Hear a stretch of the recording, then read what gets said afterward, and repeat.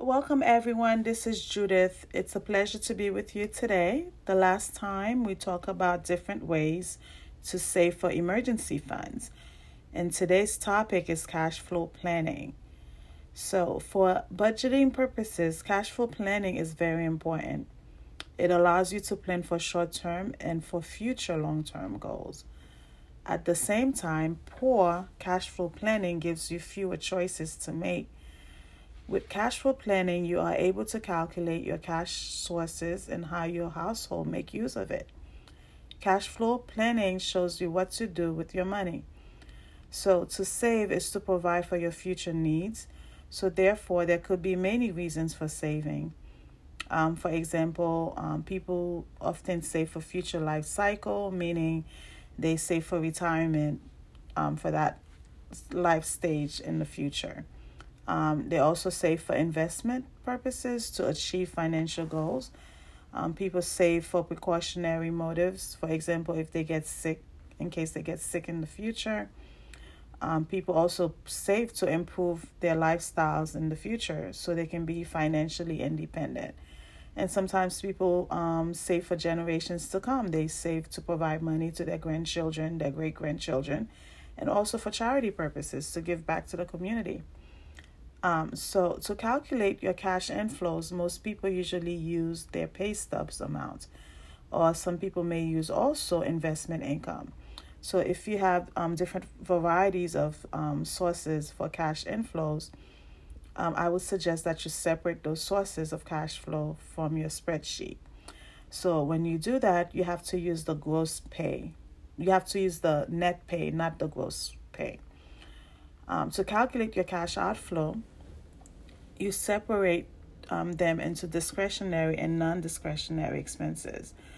The last time we specified that discretionary expenses are those expenses that are used for entertainment and for pleasure purposes, and non-discretionary expenses are the expenses such as rent, food, and groceries that you incurred in your household monthly. So your net cash flow will be cash inflows, which is the money earned, minus the projected cash outflow, the money that you spend.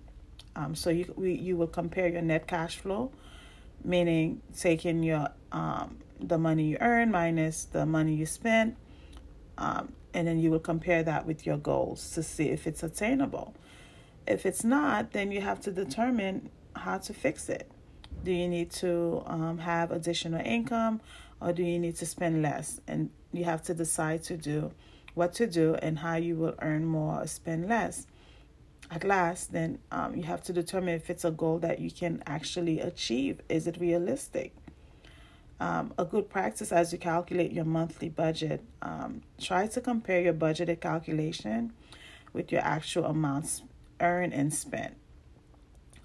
So there are like many different types of formulas that you can use to see where you are currently in terms of your debt and how much monthly emergency funds you currently have. So right now I'll give you two. So we have what we call the current rate, the current ratio. So which is a great formula to measure your present resources that you have available in order to pay current debts, right? So that's what the current ratio formula is. So basically, the current ratio formula equals current assets divided by current liabilities. So you will take all the current liquid assets that you have, and then you will divide it over your current liabilities, which means all your debts that you have, and then you'll get that formula. It will show you how to measure your resources.